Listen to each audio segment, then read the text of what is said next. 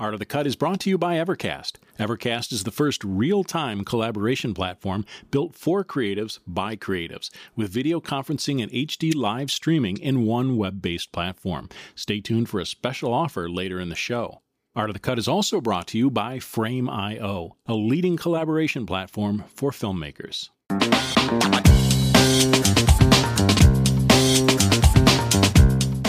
Hello and welcome to the Art of the Cut podcast. I'm Steve Hullfish. I'm a feature film editor and discuss the art and craft of film editing with my colleagues in film and TV. Today we're talking with the editing team of Zack Snyder's Justice League.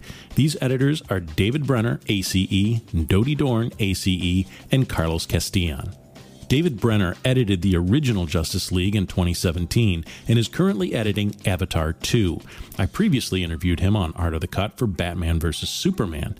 He won an Oscar for Born on the 4th of July, and he's also edited Transformers: Age of Extinction, Man of Steel, 300, Pirates of the Caribbean, and Independence Day, among others, so he's made a nice little name for himself in small indie films.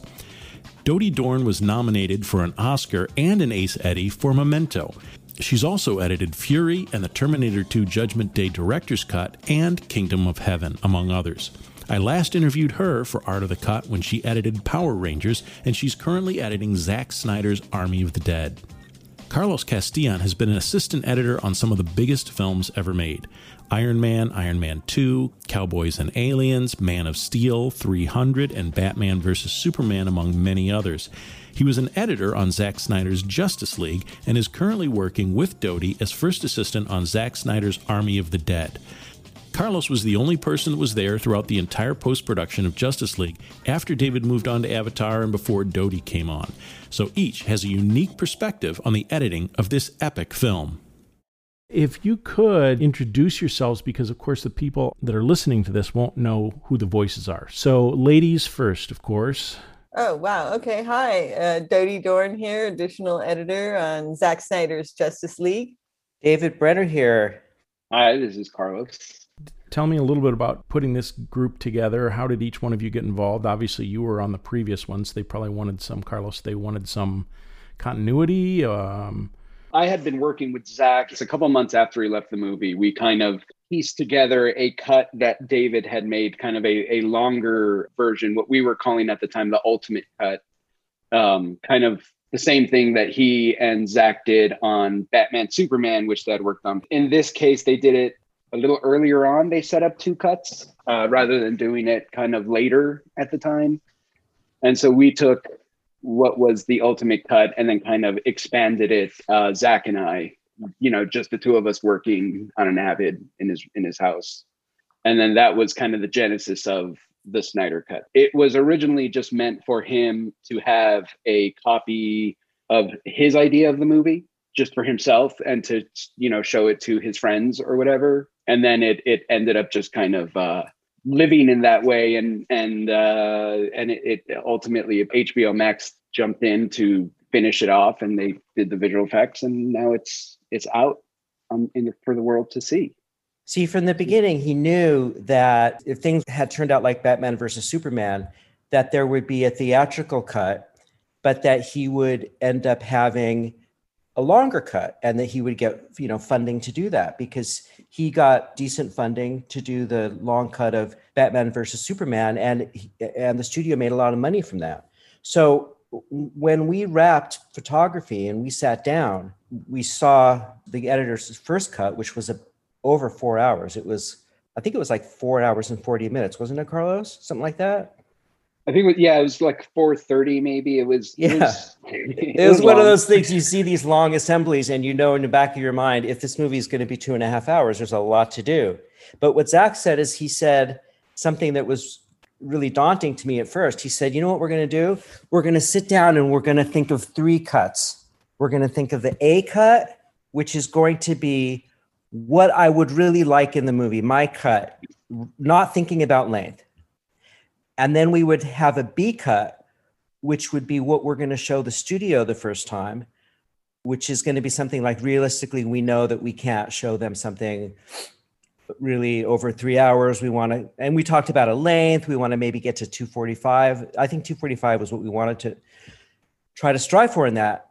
And then the third idea was a C cut, which was kind of like a worst case scenario, which was like in the event that we have to end up really fighting with the studio and coming to something that's way shorter than 2.5 hours, than 220, then these are ideas that we're going to have so that we've already thought of it. As we went through the first cut, we would come to a scene and he would say, oh, what about this pattern? We would experiment with things. We would delve into dailies sometimes. We would do what you normally do when you're working with the director, and you would refine it. So what we were refining at the beginning, in my mind, was the A cut. We were making his cut. But then as we came to things to lift out, there was a decision to make. Zach, do you want to lift this out and save it for your A cut? Or do you want to lift this out and put it on the cutting room floor? That was when we realized we had to kind of really do two things. Because when you're editing, you're always chasing a deadline, of course.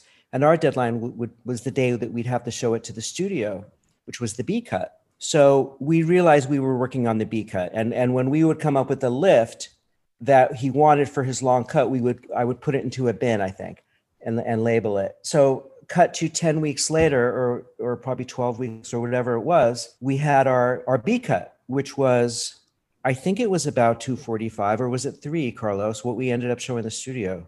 What we ended up showing the studio was close to 3. It was like 250. And that was his, the first cut that he presented to the studio. That is what the B cut became. So once we did that and we got the notes from the studio, we realized that the studio wasn't interested in something that was this length at all. And it became quickly apparent that we were going to have to open the notes and look at that C cut. That's when things got really rough, because I think Zach knew that it could be done, but that he felt that it would be a harmful thing to the movie. I mean, if you think about it, you have 2 origin stories that you have to introduce in this movie, cyborgs and Flashes. Batman had been, Batman, Wonder Woman, and Superman had been introduced, but you have those to tell, and you have the story of the Justice League coming together. And the last film, Batman vs. Superman, I think it was about 220 in theaters, the original cut. Christopher Nolan said something interesting to us. He said, when I was doing the Batman trilogy, I allowed myself to add 10 minutes to every film, so that Batman Begins was, I think, 220, Dark Knight was 230, and Dark Knight Rises was 240. And he said to Zach, I think you should allow yourself that. So we were like, okay, if we take Christopher Nolan's advice, and he's a smart, successful director, we feel like this story should be told in more like 2.5 hours or a little longer. The idea about getting this to 2 hours, we know, is detrimental. But we played the game as one always does with the studio, and tried things, tried this, tried that. And then one day, there was the idea from the studio that maybe a writer should be hired to write, I think it was 2 to 3 scenes, just to inject some humor, I think it was, into the first part of the movie. So Zach was like, cool, all right, because he's always open to the best idea in the room. So the studio came up with a list of a handful of 2 or 3 writers, and we screened it for them. And one of them was Joss Whedon. That's the only one of 2 times I ever saw him. And then they all went away to make their notes. Around that time, I think, is when the tragedy happened in Zach's life, and he lost his daughter, Autumn. He was gone for a couple of weeks and would come back now and then. And the studio fight was still there. And it was something that he and Debbie, his producer and wife, after a while, as you probably read all about, they realized that their energies needed to be at home with the family, and to try to fight the studio fight was something that it was best for them not to do. Zach stepped off. When he did, I said to him, what do you want me to do? Do you want me to stay? Do you want me to go? And he said, I want you to stay, because I think that I want you to stay. I want Junkie, to Tom Hochlenberg, the composer, to stay. I want everybody to stay, because I want the best influence on this movie to be there. I did. I said, I talked to the studio and I said, why don't you let me right now just finish what we were doing, which is try to get to where you wanted to go. And so while I started to do that, Zach said to me, what's my cut, really? And it became really clear to me that he was talking about the A cut. If you go back to what I was first talking about when we started the cutting. So that's what I started doing. I started putting that back together. I started building that into, we called it, what do we call it? The ZSU, the ultimate. Yeah, the ultimate. Zack Snyder Ultimate, yeah. So it was a variation of the A cut. And pretty soon, the studio said, your services are no longer needed because they were hiring a new editing team. And I had another few weeks to put that together, and I put it together and I left. And that's when Carlos takes the story. After you left, then we continued working on this cut. This is after we finished the theatrical version and we had a little more time. I started working with Zach on kind of restoring his version. So we were taking the assets we had available to us at the time, which was the finished theatrical version. We started pulling stems, we started pulling some visual effects. A lot of the visual effects kind of changed the story significantly in the theatrical version, so we couldn't use a whole lot of those visual effects. But the stuff that we could use was all locked into this 185 framing, which also was a challenge because Zach originally shot the movie in 133, and he always intended to do a 185 cut for the theatrical kind of traditional version, and then have the full IMAX, the entire movie live in a 4:3 for the IMAX release. But when Joss took over, the IMAX version was abandoned for time and money. And so they just did the 185. So that meant a lot of the shots were not finished top and bottom. So then we came up with the 166 idea so that it can be a little bit wider, but not open up the full 4:3 square of the frame. We kind of put it together. We made some tweaks here and there. We added a bunch of stuff back in that wasn't even in David's cut. We added the chapters and broke everything up. And then we realized it was still, the color was not great because it was all dailies, it was uncolored stuff. So that's when we got Resolve on the system. And then I just kind of went in and taught myself how to use it. Worked with Rich Molina, an assistant that David and I have both worked with. And he kind of gave me pointers on how to use Resolve because he had used it. And then that we did a black and white pass. And that was made basically to just hide all of the bad comps and unfinished VFX and green screens. And Cyborg, Ray Fisher's character, is in pajamas the whole movie. So obviously in Zach's version, we didn't have a lot of comps with him. So it just, by turning everything into black and white, it just kind of made all that stuff kind of go away. That's how the movie was presented to the studio, in black and white and unfinished VFX. It's still a compelling enough story that obviously they agree and they did it. He never showed his cut to an audience until Zack Snyder's Justice League. So after we had showed it to the studio, there's that moment where even of friends and family where you have that opportunity. He never had that. So after I left and the A cut or the ZSU, whatever, which became the Snyder cut, it just existed and no one had seen it except for a handful of people in the studio and his friends. And Zach liked to call that a unicorn. He said he was going to let it just live as a unicorn that nobody ever sees.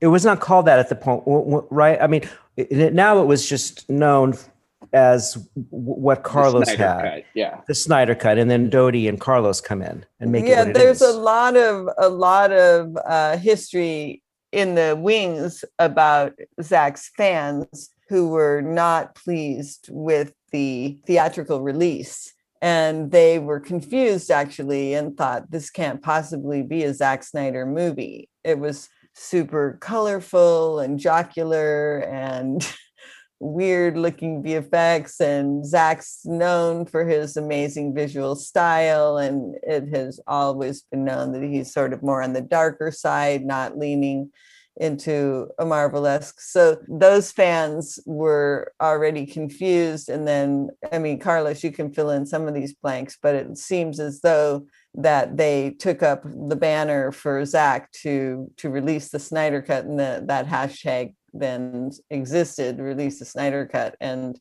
there were a lot of efforts from those fans to get that to happen. Right. So now it's just on somebody's laptop. How does it become a movie that that I just watched twice now on TV. In November, when HBO Max was launched, they reconvened with Zach and Debbie, and the finer points of all that are in tons of Debbie and Zach interviews, but they decided to go forward with it. And come May of last year, Carlos spent, how long did you spend? Like 3 or 4 weeks restoring the project onto the Avid. And then I started to work on it, and they brought in a pretty hefty VFX team, and we had to make the decisions about whether it was going to be 133 or 166, and that was a financial issue, and we landed on 133, and then we worked for the ensuing months to polish it up and finish it, including some additional photography. So did you ever have to edit in a different aspect ratio? Because I would think that would change the timings of edits when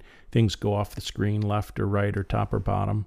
Nearly all of the VFX were revisited. So we were constantly adjusting ins and outs on everything for various reasons. Plus, the refinement of all the action scenes was happening too. So Zach and DJ Desjarnette, the VFX supervisor, they have a special language, and they were constantly spitballing and figuring out ways to make the action more exciting. So all of those scenes were tweaked. Is there still a question of feel at this length of when you need to be at a certain point in the movie? Do you still say, hey, we need to be at 1 hour or 40 minutes or something, we need to have the Justice League assembled, or we need to, when are we going to finally see Wonder Woman? We never had those kind of discussions. There was very little restructuring done. If anything, we were just adding more back in, because I think, as Warner Brothers said and stated, that it was a cul-de-sac and there weren't going to be any more movies. I felt, or at least not with Zach, I think he felt, well, I'm just going to put in what I feel belongs in here. And we also were originally doing this for a 4-part rollout. And for some contractual reasons, it had to be rolled out all at once. So we weren't concerning ourselves with length at the beginning at all. For instance, if the studio said, okay, Zach, you can release your cut in a theater, if this were before COVID, and if this were during our original experience, he wouldn't have wanted to do a 4 hour and 10-minute movie. I don't believe, I'm 99%, because when you're in a theater, as we all know, your expectations, the audience expectations, are much different than when you're streaming something at home and you can pause it, you can come back to it. So I think those kind of considerations, Steve, came up more when we were working on the B cut. And if he had strived to make a cut that was 2:45 or even 3 hours, I think those questions still would have been questions on our mind, because you're doing it for audience that are sitting down in a theater in one sitting. Let's talk about then the idea that it happens in so many films of keeping storylines and characters alive. I'm assuming that is still a sense of pace and rhythm of the story that still exists. Did you feel like, hey, it's time to get back to Wonder Woman, it's time to get back to Aquaman? Not really, honestly. I mean, I was already dealing with a pretty well-formed story through David and Carlos. And we were on a fast track to finish. When I came on in May, we went through everything with a fine-tooth comb, including adding some more little bits in and knowing that we were going to shoot some more scenes. And then we had to lock the picture in September. So I started in May and lock in September, including doing all the VFX evaluations and spinning those plates. And we locked in September. So it was a pretty short timeline for something of that girth, if you will. So you and David never worked together? Nope. Wow. But like I have said before, we talked about this, his breadcrumbs were very easy to follow. That's nice to hear. So there was no different script for this other than maybe the writing, David, that you were talking about? That was something the studio wanted to do, and that became what was in the theaters, the Joss Whedon version. So that had nothing to do with it. Although I think that there was some development in the Steppenwolf story, and some new dialogue was written. Right, Dodie? Yes. Those scenes were all reworked, and we rewrote the dialogue. Zach rewrote the dialogue. We recorded it with editing room voices, mostly Zach and Carlos. And then we fleshed out those scenes, and then we had to go and do remote ADR with those characters so that the animation for the VFX could be done appropriately with the right, lip sync. And then also adding in the Martian Manhunter in the middle of the movie with Martha, and adding in the Joker scene was written, obviously. Then the last scene with Martian Manhunter, Zach had wanted it to be Green Lantern, but that was not going to happen. So that scene was rewritten. There had been a version of it shot in the original shoot, but I'm talking about the one where Bruce wakes up and goes out to the patio. But the other side of the character was never shot, and so they just reshot the whole thing. God, I kind of smiled when you were talking about Steppenwolf being voiced, because that was one of my questions. Did you ever get to scratch track Steppenwolf, Dodie? Yeah, I didn't do it. I make it a point to never do editing room recordings. They're always... She made me do it, so I had to suffer through. Yeah. I mean, one of the things I was really blown away by at the very beginning was the casting of Steppenwolf and Desaad, because they were these fantastic Shakespearean English actors. And I remember just watching the scenes in motion capture and facial capture, and I was like, this is gripping. Like, I could watch this because it is Shakespearean. It's kings and quest for power and wanting to be accepted and all this great stuff that I don't think ended up in the other version. I just remember being blown away by it. And it only got better. It only got more interesting and more complex because Zach wanted a villain that was complex. He wanted a villain who looked more alien, but whose emotions were more human. In a way, because what the studio wanted was a Steppenwolf that was a little bit less scary and had a face that looked more human, but who ended up being a little bit more arch. Would you say that's true, Dodie? Yeah, absolutely. We really worked on giving complexity and backstory to Steppenwolf that made him almost sympathetic. And there are a couple of scenes and shots where he looks like he's on the verge of tears. It's a kind of another daddy story where he wants to please his uncle, Desaad, and he keeps begging to go back to the home planet. And it's like, no, you have to work harder until you do this, or this. You can't come home. And to me, I love that because I love being able to identify with the bad guy. And I think Zach clearly wanted that. Yeah, I just watched that scene where he says, you got to go back and destroy another 50,000 worlds before you come home. And he does look hurt. That hurt reaction was always there at the beginning. I remember it was something that the actor did. And it was like, this look on his face was so, to us, like 50,000 worlds, it's, and to him it's doable, but it's like, how long is that going to take? Talk to me about that motion capture, because it's an interesting idea that also happens in animation editing did you cut with the actual motion capture for a while? Yeah, that's all we had. I mean, it would be a close up of his face. What I would do at the time, because that's all I had, was I would sometimes have a split screen of the previs and then his face. So the previs shows us what the environment's going to look like and what the characters in a very rough way are going to look like. And the faces show the emotion of the actor. So it's quite useful. Mm-hmm. But it's strange because the way the face rigs are is the camera is mounted onto your body. And so it's a very wide angle lens. It's almost like a fisheye. And when you move, it's moving with you. So it's sometimes disconcerting to watch. You have to get used to it. Yeah, we always have to keep that facial capture, that motion capture in the picture, like in a picture-in-picture, so that they can be constantly checking the sync. I mean, that is like, a little laborious, but we did a funny motion capture for Martian Manhunter. When we recorded his ADR, they came in and they just put dots on his face while he was recording his ADR. It was kind of cute. Very low rent is what I would call it. But it worked fine.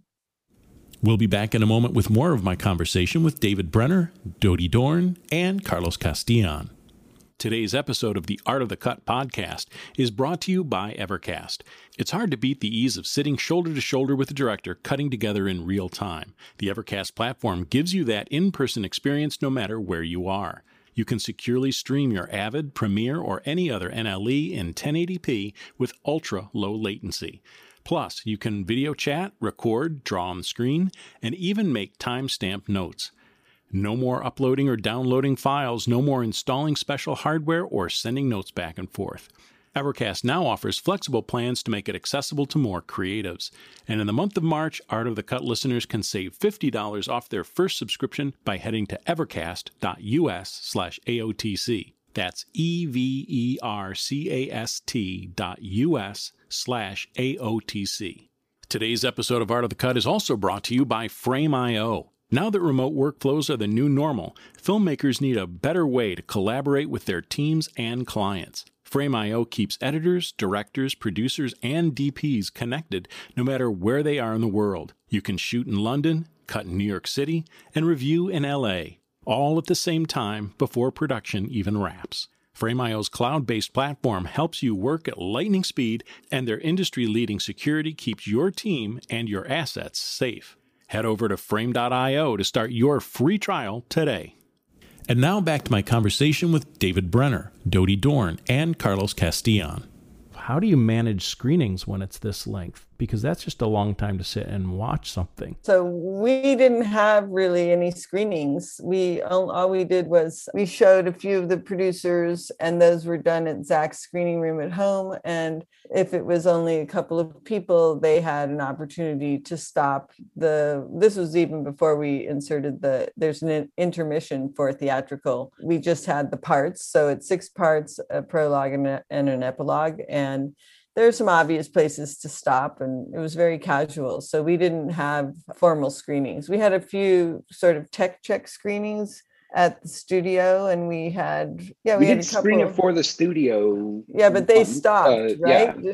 It was only studio people, so they stopped whenever they wanted. Yeah. Yeah, but 4 hours was a long time to set aside, especially doing like QCs.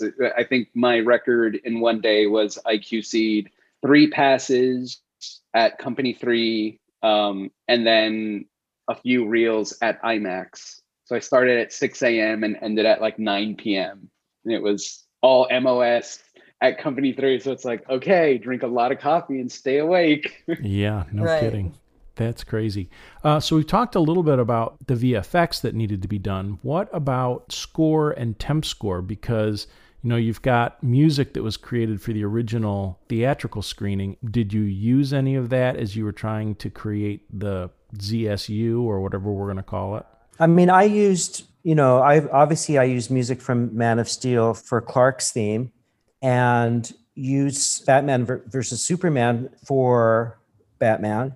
And we also went into the library that I had built to do the temps for those films, because I realized that just different scenes have different needs. Oh, and we also used the Wonder Woman theme, which Hans created for Batman versus Superman. But we went into a lot of the stuff that I had used to kind of inspire our then music editor to come up with our temps. What we ended up showing in the studio was a mixture of music from the first 2 films and other stuff from temp. And then we had then we started developing a score while we were still cutting from Tom Holkenberg. He would give us demos and sketches, and we started to work those into the cut. I don't know if they were in what we showed the studio the first time. I don't think that they would be. But anyway, that score ended up not existing at all in what you saw on HBO Max. Tom wrote a whole new score. Yeah, we had some temp pieces in the Snyder Cut, some pieces that Tom had put together, and so we were using some of it, but a lot of it, was just other pieces from other scores and stuff. And like David said, everything was just built together. And then Tom wanted to restart from scratch, so he did. I mean, we didn't have much time, but I feel like the turnaround was incredibly quick, right, Dodie? Yeah, we were using David's temp score, which included all the things he was describing. I didn't have time to go in and rework any of it. We had 2 music editors on who were amazing, and one of them, Catherine Wilson, was getting us. So Tom, it was just a monumental task, and I think he went through and worked sort of thematically with different, because we had two major recording sessions in London, one relatively early and one later on in, I think, November or December. It is true. It's nearly 4 hours of music. I'd say it's probably 3.5 hours of music. And he went through thematically, would create these huge suites. He would do in his studio with his team. Then she would sculpt it to individual scenes that would get turned over to the orchestrator, obviously, and then they would record all of that. I would check in on the recording sessions by Zoom, and they were doing a lot of stuff that was like a toolkit so that he had other things to work with, because the picture was still changing. And then he would score it in those themes. And then she would, well, when they were doing the sketches, she would turn it into something that we had in the cut. And then he motored through the whole thing. It was pretty amazing. I was in awe, and I love the score. I love it. There were a few source pieces that, by source pieces, I mean song score. One of them was in the first Flash scene, which I had found this piece by an 80s band called This Mortal Coil. And it stayed in that scene for a long time until the studio thought it was too heavy and wanted us and too weird. I think they said it's too emo. So we wanted to, we're trying to find others, but Zach went back to that, but it was re-recorded by somebody, which I thought was a great cover. I thought it was really good. The other two pieces that were originally song score were in Old Bailey, which was the first Wonder Woman scene, but for whatever reason, Zach decided to score that. And the third one was Help, Carlos. It was in my mind. The pier, the walk on the pier. Yeah, the walk on the pier. Yeah, thank you. And that's I remember amazing. that. Yep. Yeah, the two Nick Cave. There are two Nick Cave songs in the movie. The King or something like that. Yeah, the King. That piece of music, when I watched the Snyder cut, was new to me because he had changed that song. You mean the one when Lois walks up to the monument? No, the one where the pier. The pier. Oh yeah, the monument was new too. That was always score. Yeah, Zach does this thing where he kind of asks an internal question out loud, even though he thinks out loud, let's put it that way. And he said, do you think it's too weird having two Nick Cave songs in the movie? And I'm like, no, it's fine. They're great. And I think they're both really perfect, because one has the lyrics in it. They told us our heroes would never die, but they did, which is perfect as she's walking up to the monument. And then I think the one for, it looks to me like the cut and the visual effects are timed to that Nick Cave song, with the crashing of the waves are kind of happening at the different crescendos of the song. And anyway, I love both of them where they're placed. For any of you, when you are recutting, especially for time, do you strip the music out? Because I find that oftentimes if I'm trying to edit something that music's already placed, then the music is keeping me from making edits that I should probably be making. 100%. I totally agree. And more and more in my career, I do that. And I take music out when I'm doing exactly what you're saying, because it does trick you. Music says, see, this works. See, it should be this time. But once you take the music out, you realize, oh, it doesn't need to be this. We can do this, and you can really, really take a lot of time. There's times where if it's a montage, for instance, it's just, you have to turn the music back on, or you don't have, if you're trying to lose time to trim and make things more economical, yeah, you would turn it off. But having montages without music are tricky. What about sound? Dodie, or either one of you, any three of you, do you sometimes have to listen to a scene on mute because the sound can also, like the sound effects, can also trick you? I regularly use my mute buttons for all aspects of the picture. I'll turn the picture off and just work on the dialogue. I'll turn the music off. I don't necessarily take it out, but I mute it. And then I'll mute sound and sound effects too, if I haven't had time to finesse them. Who wants a cut in the middle of, a decay of a gunshot? I mean, that can be confusing, for example. To me, I evaluate what is driving the scene, and then I work on that, and then I fix all the other elements around it. because I like to work with straight cuts through all the channels and then fix. And then there was the same thing true for sound effects. We talked about score that was, that you're able to have score from all these great other DC movies. Is also that true with sound effects, that you've got this great, I'm assuming you guys had a fantastic toolbox of sound effects. What I started working with was so well tricked out with sound effects because of all the work that David and his team had done way back in 2016-17. So I would normally be digging into that, but I didn't have to, and I didn't have time to, and Carlos didn't either, frankly.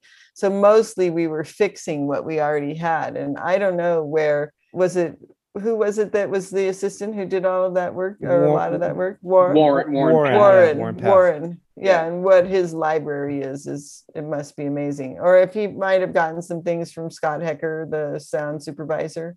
Yeah, it was a combination of things. It's that same sound library that I ended up taking onto Army, Dodie, that, it's like we can call up any sound effect we may need and we'll have it, in some iteration. We did a lot of sound work. Like we would put a bunch of stuff together for Warren, and then Warren would refine it, and then he would pass it on to David, and then David would do a pass. And it was just kind of going through that way so that whenever we present any cut to the director, it's pretty.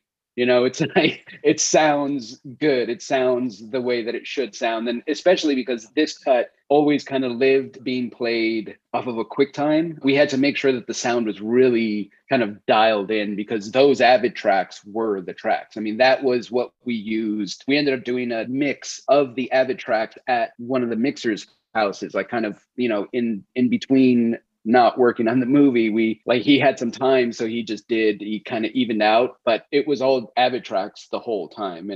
So the hard part was just keeping everything online. Like Dodie was saying, just as the VFX were being refined, and especially in the way that Zach was working, everything was getting longer instead of shorter. It was the only movie where it was like time wasn't an issue. There's this beautiful scene where Alfred and Diana are making tea together. And it serves no other purpose than just showing that this is a full world. And as the heroes are doing their amazing things, Alfred is teaching Wonder Woman the proper way to make tea. And it's like, there's no reason for it to be there other than it's just a little bit of character. It's a little bit of fleshing out this huge world that we all live in. So little things like that, where it's like normal things that would get cut out. It's like, no, let's just leave it there. I want to leave it there. Like, are you sure we could trim this up? And Zach would be like, no.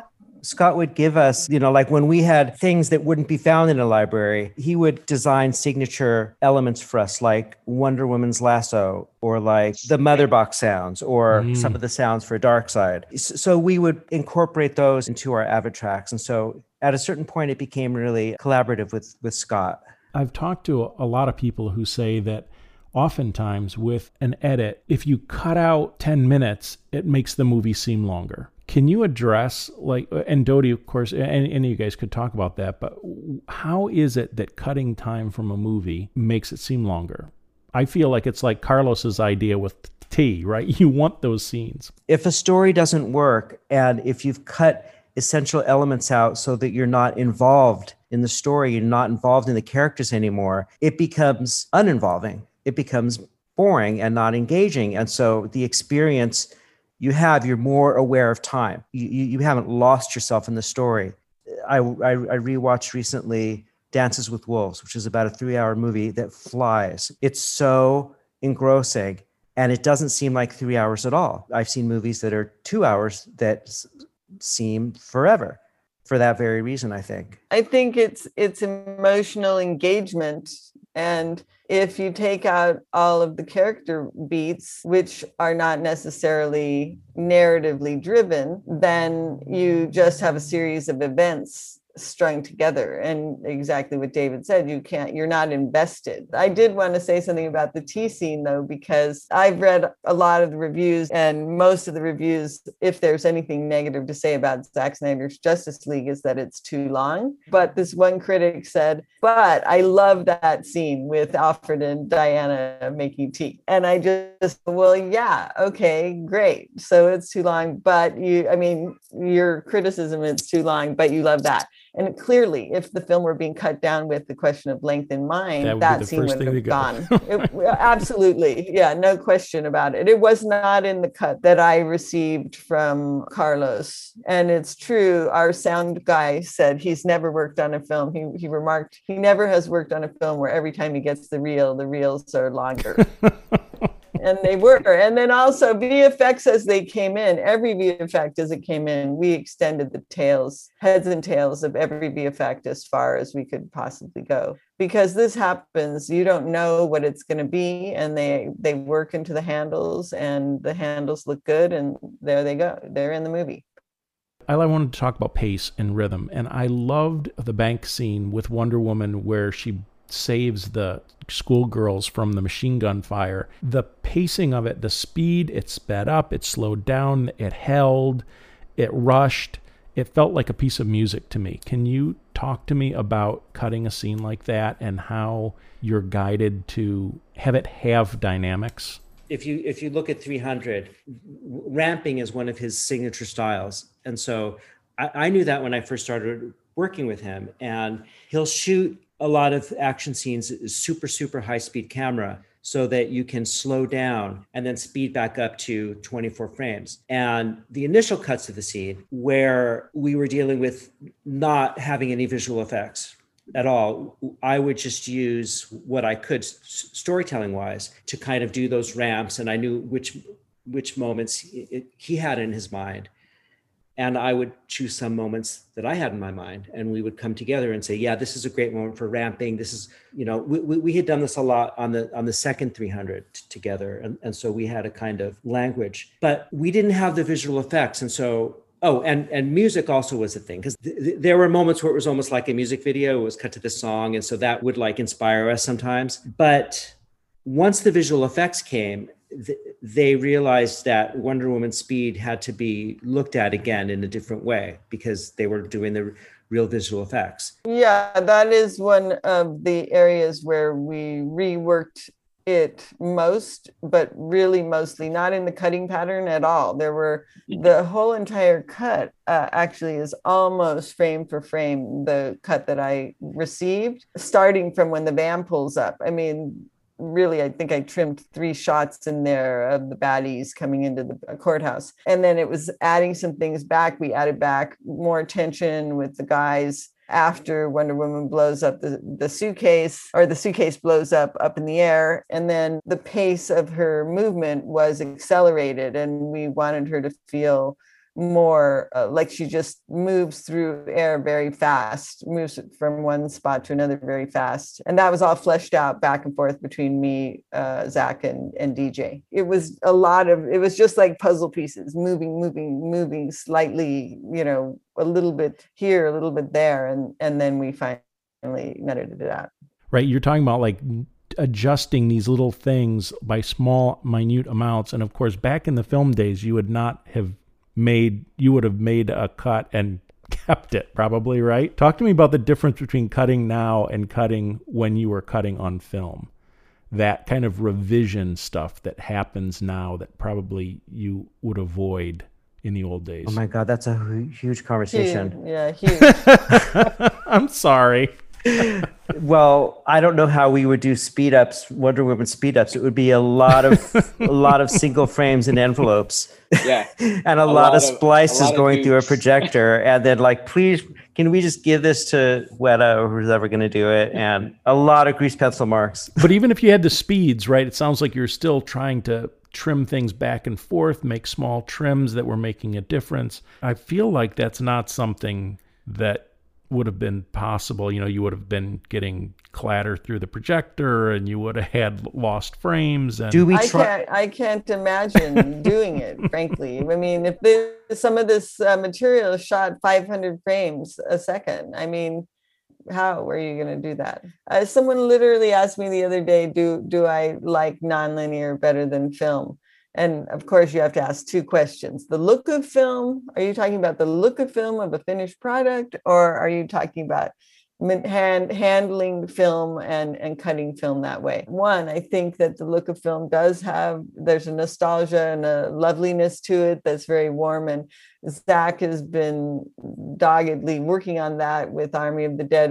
He was using his own lenses, and we got a very filmic look with shooting digitally because of he gets his old lenses refitted, and that's really beautiful. But the actual handling is just because of the way these stories, the bigger the movie, etc., are told, nonlinear is absolutely preferable. There's no question about it. I mean, I think when people ask me what was the best thing about film that you miss, my answer is the mentorship, which is the following. In the days of film, an editor needed to have an assistant with her or him almost at all times. That's how I learned from Claire Simpson, who had learned from Dee Dee. So Dee Dee Allen's knowledge gets passed to Claire Simpson, who's her first assistant, who's opening a line script for her and trying to think of the next move that she's going to make, and opening that trim box and taking off the trim pad and throwing it into the cutter moviola and trying to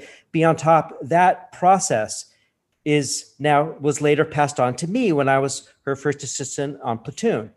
And so that sort of mentorship is lost, is very hard to get now because editors don't need this. And so opportunity for apprenticing is different. Or Dodie, you went through that same apprenticeship as well. Yes, my apprenticeship was in a different way because I worked for only a few years as an assistant and not with any editors that were as much in need, or not need is not the right word, but they didn't keep me in the room with them. But the one who is an exception to that was Carol Littleton. And I wasn't necessarily in the room with her, but when she would cut a scene, she would call me and the other assistants into her room and show us the scene, like, hey, what do you think? And we would talk about it, and any questions that we had, she would answer very astutely. And sometimes it would be, oh, I hadn't thought of that. I'm going to look at that.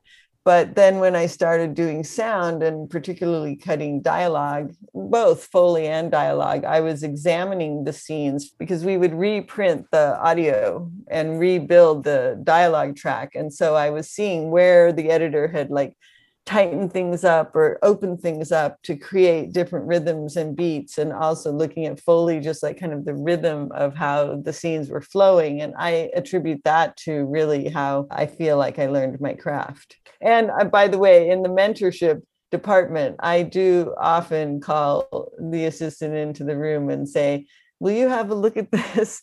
Can I move on? Because sometimes when you're cutting during dailies, you just have to get through the material to know that you have the scene, and then you'll go back and refine later. But because so many films now, the volume of material that comes in for any given scene, you really have to work in a different kind of way, I think. And I've had days of dailies, sometimes as much as 10 hours of dailies for one scene. And then how are you going to organize that and figure out even what the cutting pattern is? It's nearly impossible to sit down and spend 10 hours watching the dailies of that day. It's one thing to have to invite your crew in and get feedback. It's another thing to have somebody there for 10 hours a day in the old film days, side by side. Yeah, where you just had to, and I think that's what I'm worried is lost now. Unless there's somebody who's with us all the time and seeing everything that we do. I have so many questions, but I want to be completely respectful. I thank you all so much for spending an hour and a little bit of time with me, and enjoy the rest of your day and the projects you get to work on. Thank you. Thank you too. And I also want to tell you, Dodie and Carlos, that your work on the movie was wonderful to see. When I saw surprises things I hadn't seen before, it was wonderful. And the last scene was great because it hadn't been shot yet. And suddenly I wasn't like an editor looking at a different cut of movie I worked on. I was like a little kid watching a superhero movie, and it was wonderful. Well, that's great, David. I've said it many times. I feel like I was standing on the shoulders of two giants, you and Carlos. So it's really been a pleasure working on that material. So thank you.